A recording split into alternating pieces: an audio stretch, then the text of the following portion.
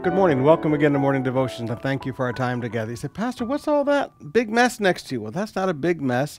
That's a prayer pile.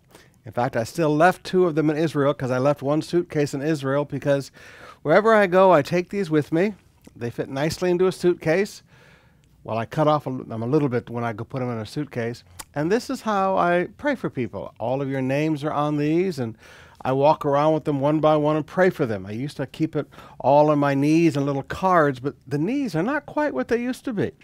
Also, I want you to remember as we go into this weekend, this is Open Heaven Weekend, one of the most important weekends of the year for your spiritual as well as material health. So we encourage that you be in all the services this weekend. Right now, Matthew chapter 18, beginning with verse 23. Therefore the kingdom of heaven may be compared to a king who wished to settle accounts with his servants. When he began to settle, one was brought to him who owed him 10,000 talents.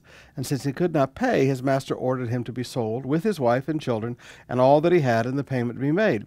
So the servant fell on his knees, imploring him, Have patience with me, and I will pay you everything. Now here's the key. And out of pity for him, the master of that servant released him and forgave the debt.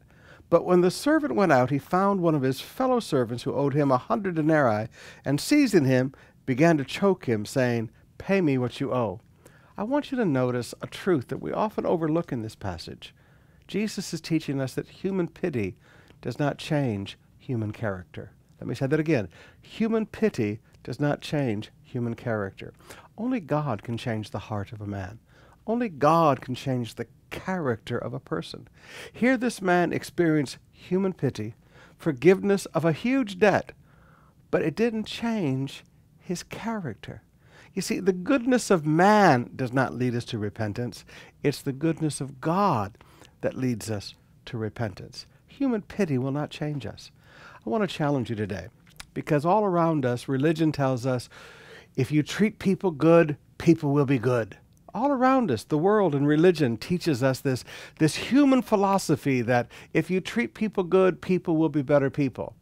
Obviously, that doesn't work.